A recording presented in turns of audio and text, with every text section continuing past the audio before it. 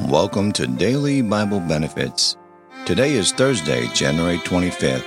On this day in 1905, during a routine inspection of the Premier Mine in Pretoria, South Africa, a mine superintendent made a glittering discovery, a 3,106-carat diamond, largest diamond ever found. Today on the podcast, I'll be talking about Paul in Rome, Acts chapter 28, verses 17 through 31. And it came to pass that after 3 days Paul called the chief of the Jews together, and when they were come together, he said unto them, Men and brethren, though I have committed nothing against the people or customs of our fathers, yet was I delivered prisoner from Jerusalem into the hands of the Romans, who, when they had examined me, would have let me go, because there was no cause of death in me. But when the Jews spake against it, I was constrained to appeal unto Caesar, not that I had aught to accuse my nation of. For this cause, therefore, have I called for you, to see you, and to speak with you, because that for the hope of Israel I am bound with this chain.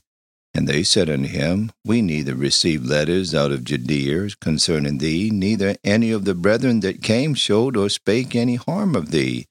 But we desire to hear of thee what thou thinkest, for as concerning this sect, we know that everywhere it is spoken against.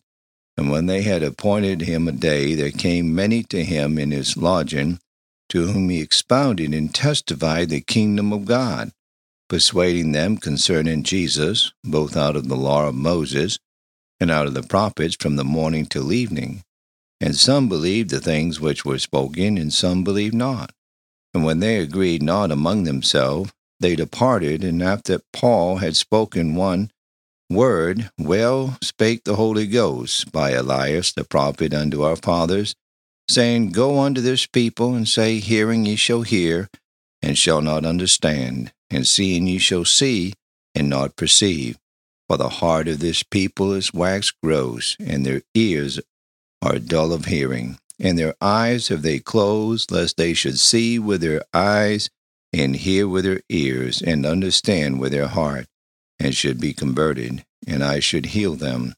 Be it known therefore unto you, that the salvation of God is sent unto the Gentiles, and that they will hear it.